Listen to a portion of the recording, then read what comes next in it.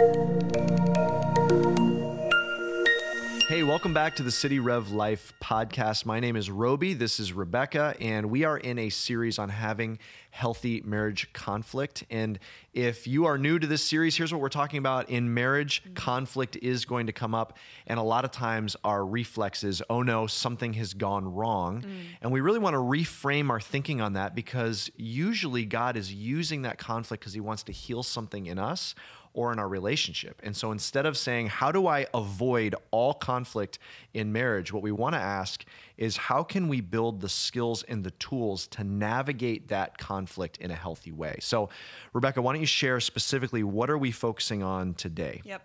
So we're going to look today at specifically 2 ways that we can use our words to breathe life into our communication, into our marriage, and even into the context of conflict.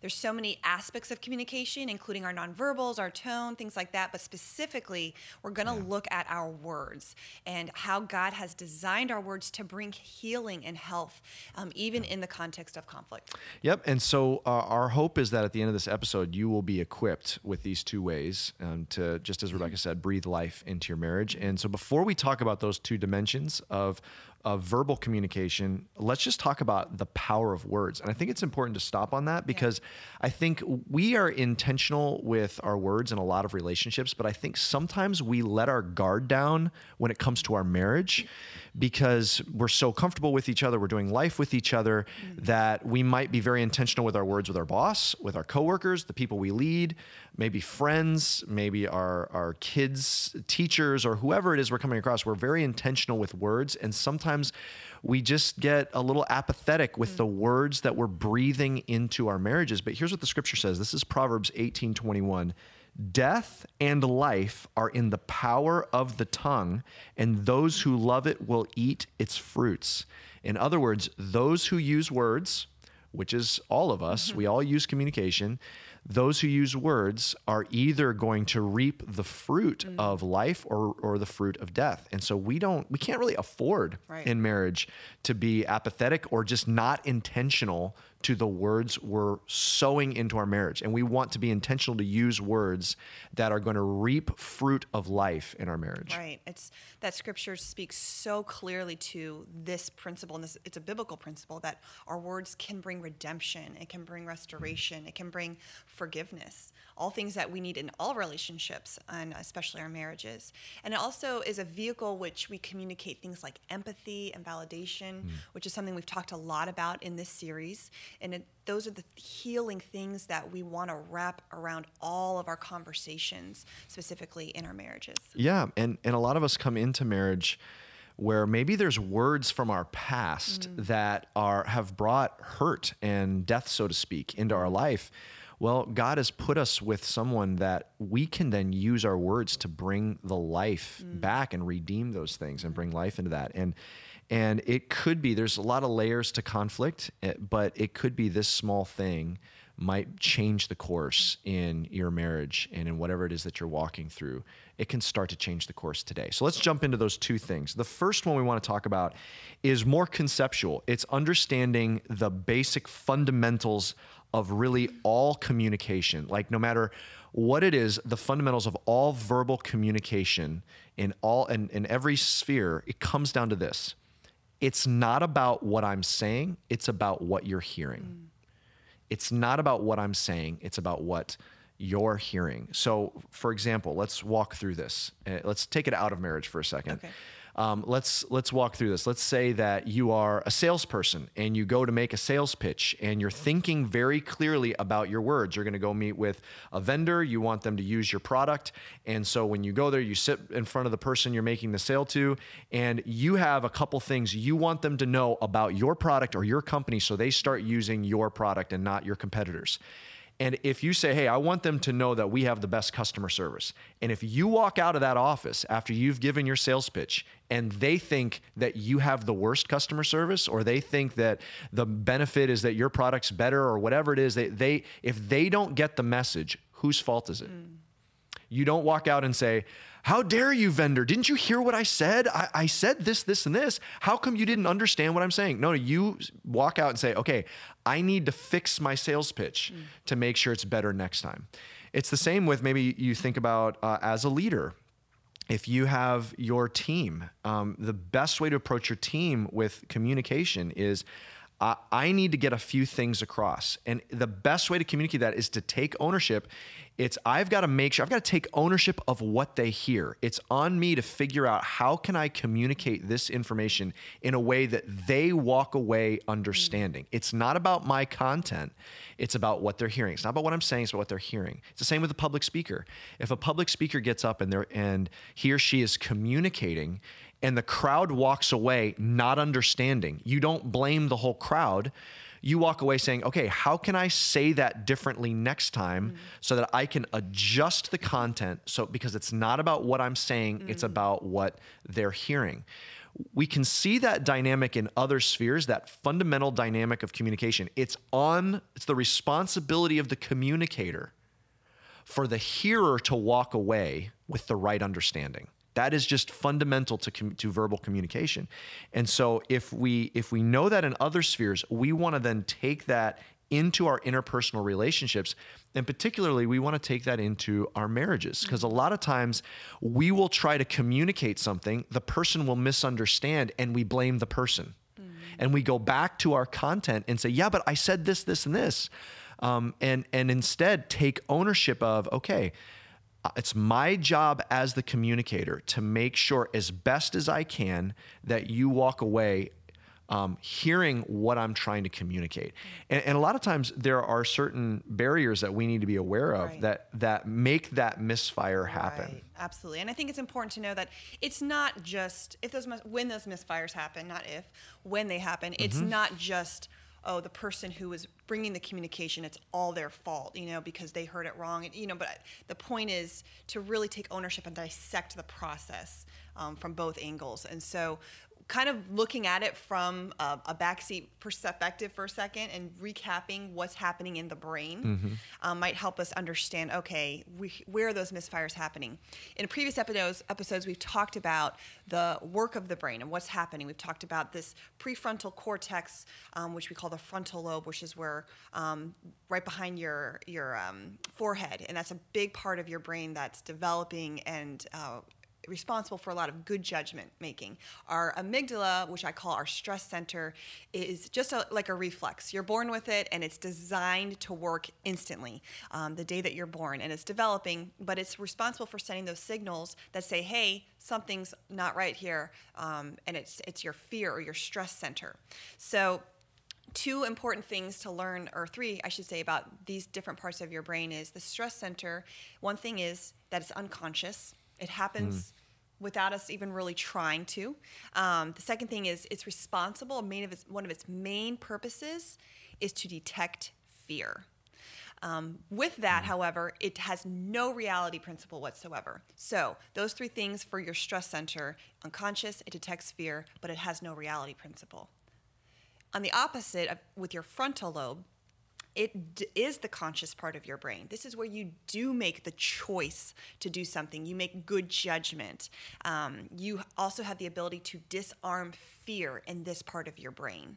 So it does have the ability to say, all right, amygdala, or stress center, you need to calm down a little bit. This isn't as scary as you're making it out to be. Which is talk about the reality principle. What specifically, speak about that a little bit. Right. So the frontal lobe is responsible for analysis. It's responsible for taking all of the intel that your stress center is sending you, as well as taking inventory of your surroundings and being able to say, oh, this really isn't as scary as we thought. Like if there was that the proverbial stick in the road we talked about in another episode, as you run closer to it, oh, it's not a snake, it's actually a stick, and being able to calm yourself down and say, it's really not as big of a threat as your stress center was making it out to be.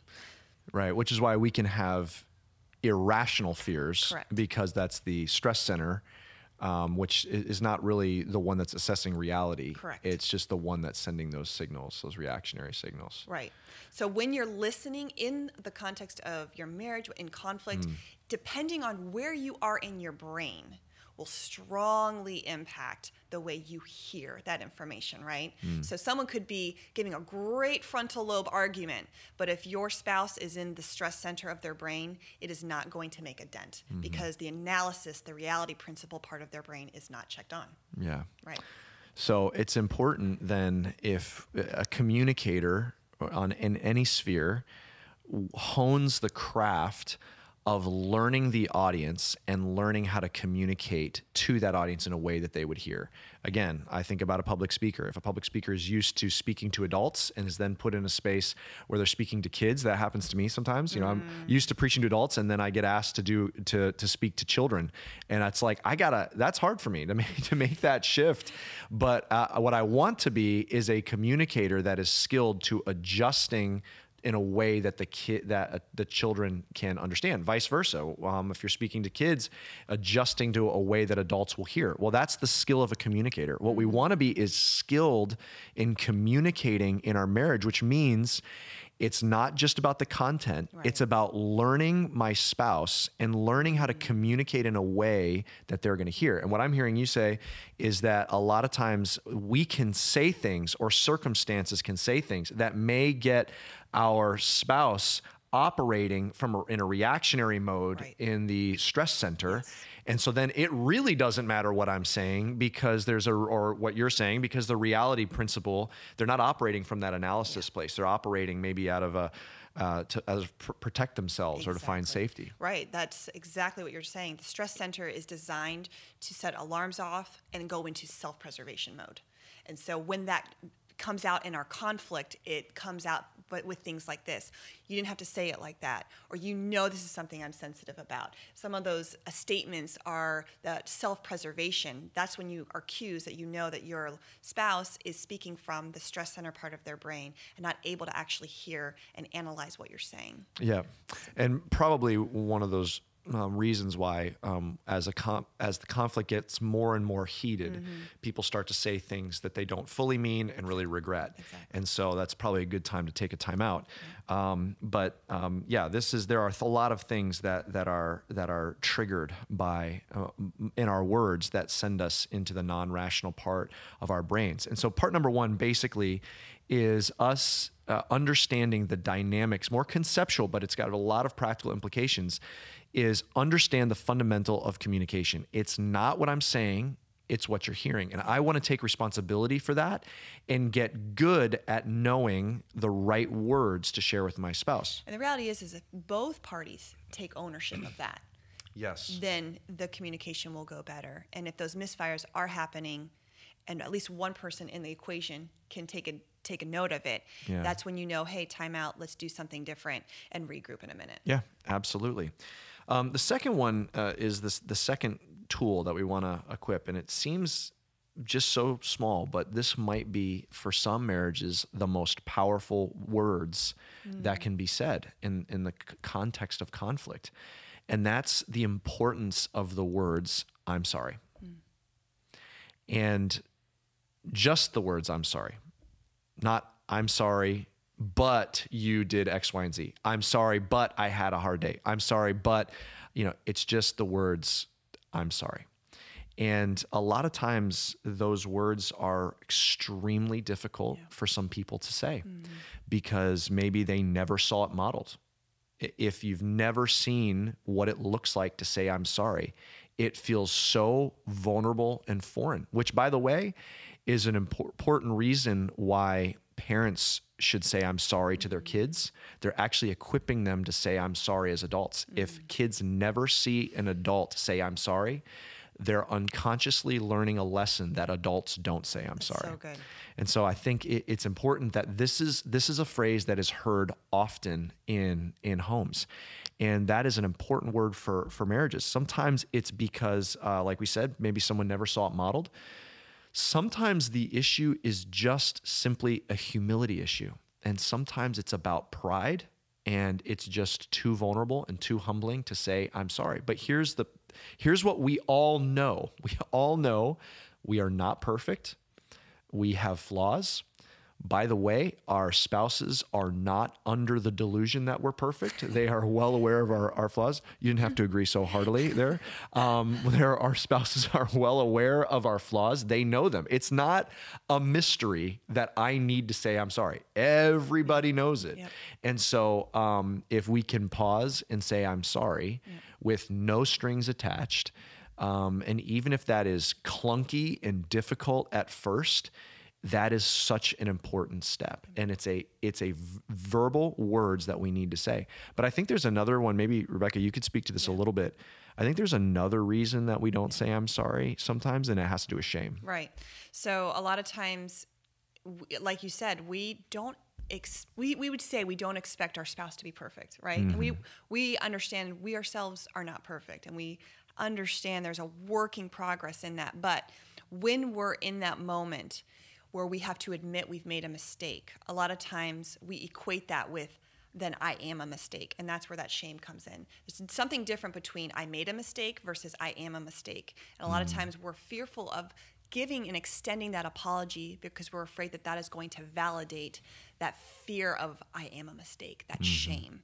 And so we have to be able to separate our guilt and our shame. Guilt meaning, yeah, I did make a mistake and it's okay. And being able to acknowledge that and offer an apology and ask for forgiveness, and being able to separate, no, I just made a mistake and it's okay, versus owning that and internalizing that I am the mistake, and not offering apology because we're fearful that it'll validate something that could be one of our greatest fears, which is not measuring up as a spouse, as a parent, whatnot. Sure. And I think a good cue then for a spouse, if you've noticed that your spouse has offered an apology, maybe a very labored but sincere apology, that's a good cue that at some point soon, some affirmation and encouragement of who they are and how much they're loved needs to follow up, because it might be diffusing some of that shame. I don't know who first said the phrase. I think it was in a novel, but the phrase "love means never having to say I'm sorry." That probably came from someone who did not have a very happy marriage. I don't think that is a very good phrase. I don't know who said it, but it is probably one of the worst phrases that is very common because love means I'm willing to say I'm sorry. Love is cultivated by saying I'm sorry. Love is healed and affirmed and deepened that I have the safety and vulnerability within this relationship to say I'm sorry. Love is willing to serve the other person and to serve their need for healing. Love is willing to do all of those things to redeem that relationship with the powerful and humbling words of I'm sorry. So as we're wrapping up this episode, just two things. Words are so powerful. If we could pick one relationship that we are the most intentional with our words, not inauthentically so, but authentically, sincerely intentional with our words, it should be our marriages, because they have the power to breathe life into our marriages or breathe brokenness into our marriages. And so two things that we can think of. One is the concept that fundamentally communication is not really what I'm saying, it's what you're hearing. So I want to get good at knowing how to say things in a way that my spouse can receive well. And that it takes two parties to do that. But as the communicator, whoever's communicating in that moment, you want to get good at communicating well. And then lastly, it's just simply the power of the words I'm sorry with no strings attached. Those are two powerful things. If you can breathe those in your marriage, it could start to change the course of your marriage today. We hope that you were impacted by this podcast. If you were, and you have a friend you want to share this with, feel free. You can share that. You can also leave us a comment or leave us a review and subscribe for more episodes. But we hope we see you again here at the City Rev Life podcast. Thank you for joining us on City Rev Life. You can subscribe to this podcast, rate and review wherever you're listening to this. And we love it when you share it with your friends on social media. For more videos and content, go ahead and check us out at cityrev.org/podcast or download our City Rev Church app. Have a great day.